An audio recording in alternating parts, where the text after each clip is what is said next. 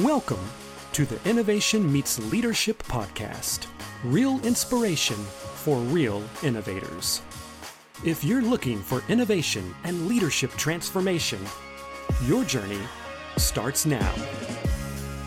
Welcome to the Innovation Meets Leadership podcast. I'm your host, Natalie Bourne. I would love for you to help us spread the word by leaving a review wherever you listen to podcasts. And also, we want to welcome over 60 plus countries currently listening to the podcast at this time. Well, my guest today is Marc Reifenrath. As one of the original founders and current CEO of Spinutech, he understands firsthand how critical a company's culture is. Not only achieving that culture, but maintaining that culture. It matters for success. Marc has seen Spinutech grow from a college startup all the way up to a full premier digital agency that's full service, which is phenomenal. And he will be the first to tell you that he would not be where he is today with his team. And that's one of the things we are going to lean in today on just a little bit. So welcome to the podcast, Marc. Yeah, thanks so much for having me. It's an honor to be here. Well, I want to talk a little bit about your team because one of the things that I have learned is that you, for 10 years, went in your business with zero turnover. And that, I think, speaks highly to company culture. But I think myself and others are wondering, how in the world did you do that? I sometimes ask myself that same question. So I think it's important to note the size we were at too. So from 2000, we started with three of us, the three original founders, to 2010, we were maybe 13 people. So relatively small, and I think that's important because you're in the trenches with everybody every single day. And Right. As a startup, there's this camaraderie of like, we're an underdog. How are we going to win? And when you win together, it just feels great. And it's a family atmosphere, which is a kind of a dangerous word in business. But we really had just a tight bond of kind of starting this succeeding. And so that's kind of a funny story how we lost our first one too. Ryan, he had a girlfriend in Minneapolis. We're in Iowa, and he chased her up there. They go on to get married, have kids. So it's a great story, but also a really good reason to leave. So I would it also almost doesn't feel fair. You're kind of like, do I have to count that one? Do I have to count him? But Yes. that's phenomenal. Tell me a little bit, because I've been a part of a few startups, and there is this just camaraderie that exists in startups.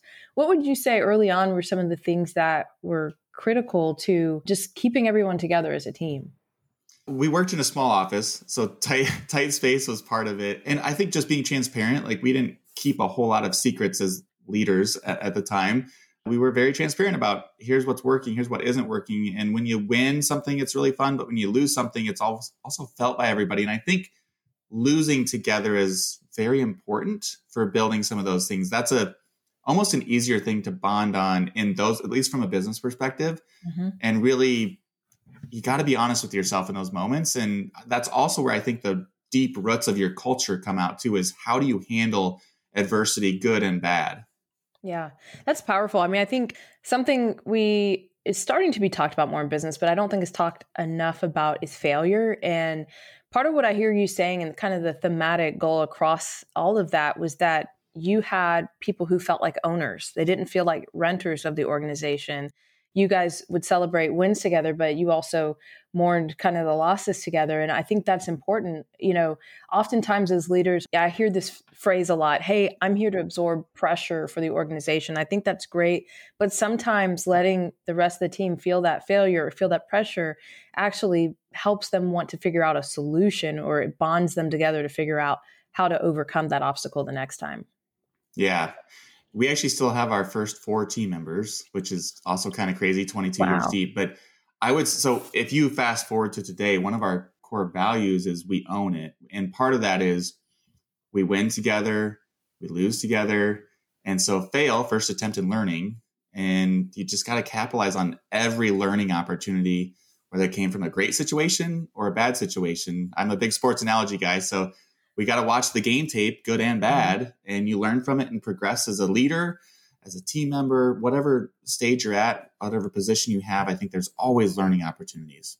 Wow. I want to kind of stay on this topic of failure for a second, because I feel like this is the area where if leaders can learn this, if innovators can learn how to journey through failure, it actually creates such a momentum in your own personal career, even though it's not always pretty to fail and it's not fun. Mm. There's something really powerful about failure. My kids take Krav Maga, and one of the first things they teach them how to do is fall down and then get back up gracefully. And I think in business, we do people a disservice when we don't show them how to fail and fall gracefully, but then to get back up and keep, to stay in the fight. Totally. And I think as a leader, not having the ego to try to stifle failureship or failing in a sense of my ego can't accept that, as opposed to as a leader being very vulnerable and saying, hey, gang, I failed here. So when you win together, you lose as a leader. But I think how you handle that is very important, and just recognizing so I always say when we lose something or we fail, hey, what can we learn from this? How do we ensure it doesn't happen again? Mm-hmm. Yeah. And let's be very open and honest. And I would say as a leader, it's also important to give permission for that feedback. So I've done that with my team saying, hey, you got any feedback, good or bad, you got to give it to me. I'm giving you permission. You're not going to hurt my feelings. My shell is off. My guard is down. And we all have to have that level of trust and transparency. That's so good. So let's talk a little bit about attracting and retaining talent. I know this is, especially right now, we're in a war for talent, right? With everything that's going on in the economy. And it's just really hard to find great talent, especially when you start maybe getting into some of the technical fields.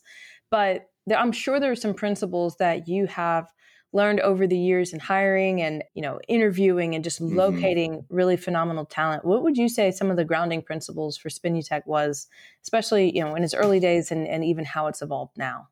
Yeah, I would say our hiring philosophy and principles, it's really around, first, it's culture first. And we've learned that over time and gotten really, really defiant with that. It has to be a culture fit. If it's not, then we're done. Then it's skill set. A lot of skill set you can teach. Culture, you can't. That's a harder thing to make somebody be it's a personality trait sometimes. And that's not that they're a bad person. It's just that they're not going to be the best fit to be successful here. And we know if we try to jam that in, they're not going to succeed. Our culture will reject you very quickly. And that sounds so harsh, but it's actually a really positive thing. We would rather somebody that's not a good fit get out as quickly as possible if we mess up through the hiring process. So no ego, cultural fit. And then it's, are you a life learner? Are you aligned with our core values? And really sticking to those core things. We do have, it's kind of an intense process. It's long. It can be a little frustrating for the candidate, but we know that we are hiring a consistent type of individual that fits who we are. And we know the types of individuals that are going to succeed here. So we want that for them and for us. And that's not for everybody. And I think owning that is super important, as opposed to, especially in these hard times, adapting and settling, putting a butt in a seat. That's a future problem that you just made today. And you don't know when that bomb is going to go off. Well, as I hear you talking about your hiring process, I kind of think of it like an organ transplant, right? There are times when a body rejects the organ, right? That we're trying to transplant into it. And that can be the same way with culture. And that's actually the body's way of saying, hey, this is not a good fit. And so I think that it's actually interesting to hear you say it that way. It just immediately reminded me of almost like, this transplant surgery of being like, hey, that's not going to be a good organ fit for the body, right? For the people we have here. I love that analogy. That's great. Yeah. So I want to know a little bit more about this kind of thing that you talk about, which is the first 100 days. You talk about them being kind of the most critical point of when an employee starts an organization. What is it about the first 100 days that kind of shape not only the organization's experience, but the employee's experience? Yeah. We really view that first 100 days as the most critical part of their journey as a team member at Spinutech. And it's not just about the skill sets. It's about how quickly can we get the DNA of who we are injected into them. And so it's our core values, our culture. It's surveying them and pulsing them on how they're adapting and what are their pain points. What can we do better? It's a two-way street, though. It takes the company, Spinutech, leaning in heavily, but it also takes, especially in this kind of remote, we're pretty much remote. We're like 99% hybrid, but remote. They've got to lean in, whether they're in Tennessee or LA or New York or wherever, because we're not having those casual collisions. So I think we were fortunate we had this really buttoned up process before COVID, and probably it's gotten stronger even through the pandemic and in this more remote environment. But that 100 days, it's really about getting you building bonds, getting aligned with our culture and core values. And I always say, the sooner you become a defender our core values and our culture, you're there. I do a 6-month touch base with all new team members. And this was just last week. This was just an awesome statement. And I was asking, come on, guys, give me feedback. What can we do better? What are you feeling? Any, concerns? And this one guy goes, you talked about work-life balance and all these good things, and the culture is great. And in the back of my mind, I was like, is it really that good? Is it really that good? And I'm sitting there laughing, like, of course it is. And he's like, but, all of us are asking those questions. And it hit me full circle. I was doing a one-on-one with a new team member, and I was saying all the things that were said to me in the process. And it clicked with me like, oh my gosh, I'm saying how great work-life balance is, how great this is, and how great that is. So he's like, it was this amazing full circle moment for me where I realized, okay, I do truly believe in all this. And so I actually shared that in the all-team meeting after he'd shared that with me. I asked his permission, and I thought it was a beautiful way to kind of illustrate that full circle and really getting that injected into him. There's something powerful about the transference of values and culture. As a founder, I know that you're all in and you believe it. It's really cool when you can see other members of the team being all in and believing it too. I mean, that is the transfer, right, that we hope for with culture. I want to talk a little bit about your business. I would love to know kind of, you started out as a college startup. So I would love to know, what were you guys offering in college and how has it evolved over time? So when we started in 2000, we were just doing web design and development. We built our own content management system, which allows you to update your site, which in 2000 was kind of crazy. We had to really explain that and do a demo and show people. But that was our differentiating factor. It was the one thing we had to kind of hang our hats on. We didn't have experience. We didn't have, a Rolodex of clients, but we joined the chamber and we got some clients and kind of slowly grew. And so you fast forward over the course of 22 years, we're no longer just a web dev shop. We do full service digital marketing. And I would say within that, we're really, really good at lead generation. So we've got some great clients that most people in the US would know. And we produce a great volume of leads and exceed goals for them. But it's everything from paid search, social media, data and analytics, conversion rate optimization, pretty much anything that's going to drive traffic to your site and convert. So it's a big change from where we started to where we're at today. That's really cool. Well, and I wonder too, you kind of talked a little bit about, employees' first 100 days and selecting the right employees for the culture. Do you find that that's true on the client side as well? Like that you have to choose a client that fits kind of the culture of your organization as well? 100%. So it's a two-way interview, whether it's an RFP or a pitch. We make it pretty well known that this is a two-way interview, that there has to be cultural alignment. Our core values have to be similar.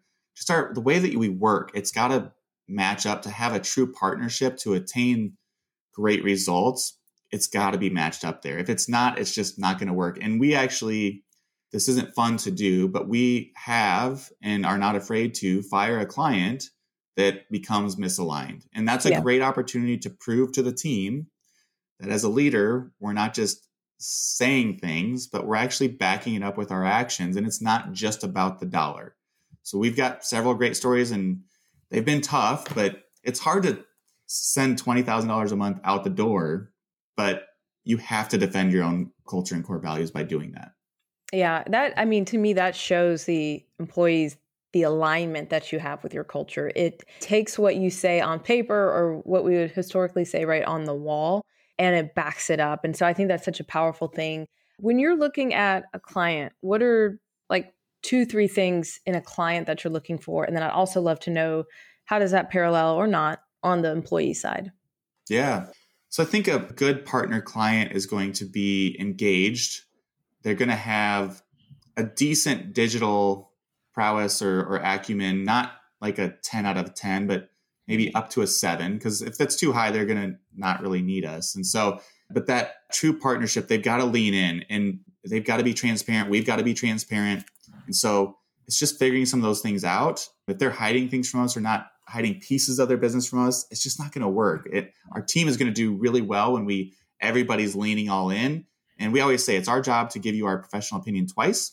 If you disagree with it twice, we'll drop it. But that's what they're paying us for. And when both teams are really sparring with that and not getting heated, but a healthy debate about what is a good idea and isn't. I love that. That's great. Yeah. We're pushing each other to get better. And so those are a couple just simple things. And I would say on the team member side as well, it's how are you going to be with, one of our core values is we over me. Are you a team player? Are you caring and willing to step in at any point in time for anybody? Job descriptions are not restrictions. So we never have this attitude that, well, that's not my job.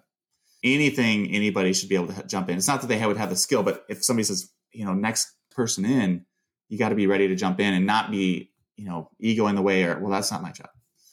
So that team player is a big part of that.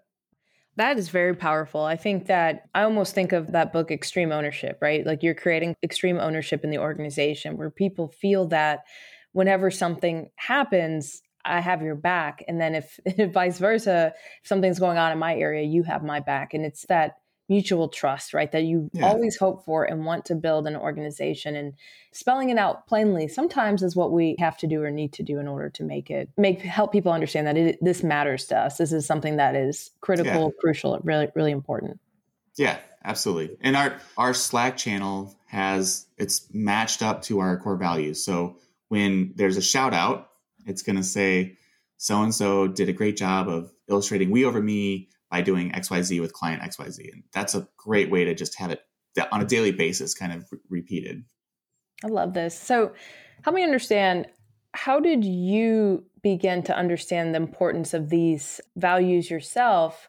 I mean, obviously you got started pretty young. Most people, kind of work around, right? And they kind of build their core values out of the sense of like, ooh, I was there, and so I want to build a value opposite to that. Or I went to this company, loved it, and I get like some core values as a result of that. Like when you're so young, building an organization, like where do you find some of these core values? Where did you pull on these from? We really didn't formalize our core values for quite a while. Probably like 2008 to 2010 is when they started to maybe become a little bit formalized. So it's maybe more of they were always there, but we didn't formalize it. But it was really a reflection of who we were as individuals and just kind of how we lived life. And then it over time became, let's formalize it. Let's write it down. Let's make sure we're really promoting that. And it's part of onboarding, and it's part of our daily. It's the essence of how we attack each day. That has just been a slow, fire that's built over time, probably every year gotten a little brighter, a little stronger. And now there's a lot of pride and defenses of we have to maintain this. And that at some point left my responsibilities and became the team's, which is a cool transition because, and I always tell them, you guys control this stuff. I can sit here and say all these great things, but at the end of the day, you have to live it. You have to defend it. And if you're not all in on that, I can't force that. It's got to be everybody all in on it. I love that. And it's just cool to hear that, hey, they didn't emerge overnight. We kind of lived them out. And then eventually we begin to document what we were already living. I think that's a really cool way for values to emerge. Talk to me a little bit about, if you were to kind of put yourself in the mind of a futurist, where do you see kind of some of the work that you guys do going? I see that you guys are, like you said, 99% remote. So that's already kind of a key piece. And I would love to lean into the remote piece a little bit, because obviously that's a fun and big topic. It was before 2020, but then it really took it up a notch, right? With COVID and everything like that. So talk to me a little bit about kind of where you see your industry going, but also how does the remote side of things play in? How does that help you guys? Where does it maybe hinder? Yeah, I think they're very related. So for us, we used to hire the best person for the job in the market we had in office. That was the caveat. Today, it's the best person for the job, no matter where you're at in the US. So we've been able to get so many amazing, talented humans. It's been so fun to watch our team expand and just get leveled up. And every new person, it's exciting to see them get integrated to the team and share their stories and backgrounds. And that's just so fun. So that, I think, is an advantage. Not all agencies are doing that. So we're trying to take that and run with that as much as we can. The future, our world changes daily, weekly, monthly. I mean, it's rapidly, like dog years isn't fast enough. It's got to be faster than that. We always say internet years. I would say there's more AI, machine learning, automation, and a lot of stuff. At the end of the day, I think what we have to be really good at is the strategic thinking. What's the strategy a lot of the jobs that we probably employ today will become automated on some level, but it's going to take a good, solid strategy to make it successful. Mm-hmm. They'll be able to bleed out your money really quickly if you want them to. But if you have a human that's really strategic, guiding and kind of making them all work together, that's where the magic will happen. So it's no different. When Henry Ford built the line, the production line, that was scary. And then robots came in and took that away. But at the end of the day, you still needed really, really good engineering. Yeah. So that's where we're evolving to, is we're going to need that engineering or the strategy to be what is our core focus across all of our different current tactics. I love that. You're kind of doubling down on the knowledge worker, the person that can be that strategist at the table and really take all the data. It's not enough just to receive all the data, right? Somebody has to analyze it and tell you how to function, how to operate as a result of what they're seeing. That's so powerful. 100%. I love that. Where can people find you? Where can people follow you? Yeah. So I'm pretty active on LinkedIn. You can go to LinkedIn and then do Marc, M-A-R-C, Reifenrath, R-E-I-F-E-N-R-A-T-H. And then spinutech.com, spinutech.com. And we've got lots of great content on there. I talk a lot about the stuff we're talking about and then digital marketing, of course, but feel free to reach out, connect, and I'll try to post a lot of great content on there as well. I love it. What final thoughts would you have for our listeners today, Marc? Yeah, if you're worried about culture, core values, the first 100 days, I think as a leader, you're probably not investing enough time in it. If you ask yourself, am I or aren't I? You're definitely not. So it's a very, very strong piece that a leader should invest in, because the returns on it of retention and growth, it's going to impact your bottom line, which most leaders care about. It's just an alternative thinking of a way to do it. So invest in that more would be my piece of advice. I love that. That's so powerful. And as you were talking, I was thinking about all the ways that I need to focus more on that. That was so amazing. Well, thank you for your time today, Marc. I really enjoyed talking to you. Thank you so much. It was fun. Well, to our listeners, thank you for joining the Innovation Meets Leadership podcast. Remember, don't just get out of the box, break the box and set it on fire. Let's go transform something. Thank you for joining us for the Innovation Meets Leadership podcast. Be sure to subscribe to our show on iTunes. Follow us on Instagram or Facebook at Innovation Meets Leadership, and visit our site at innovationmeetsleadership.com for more innovation resources.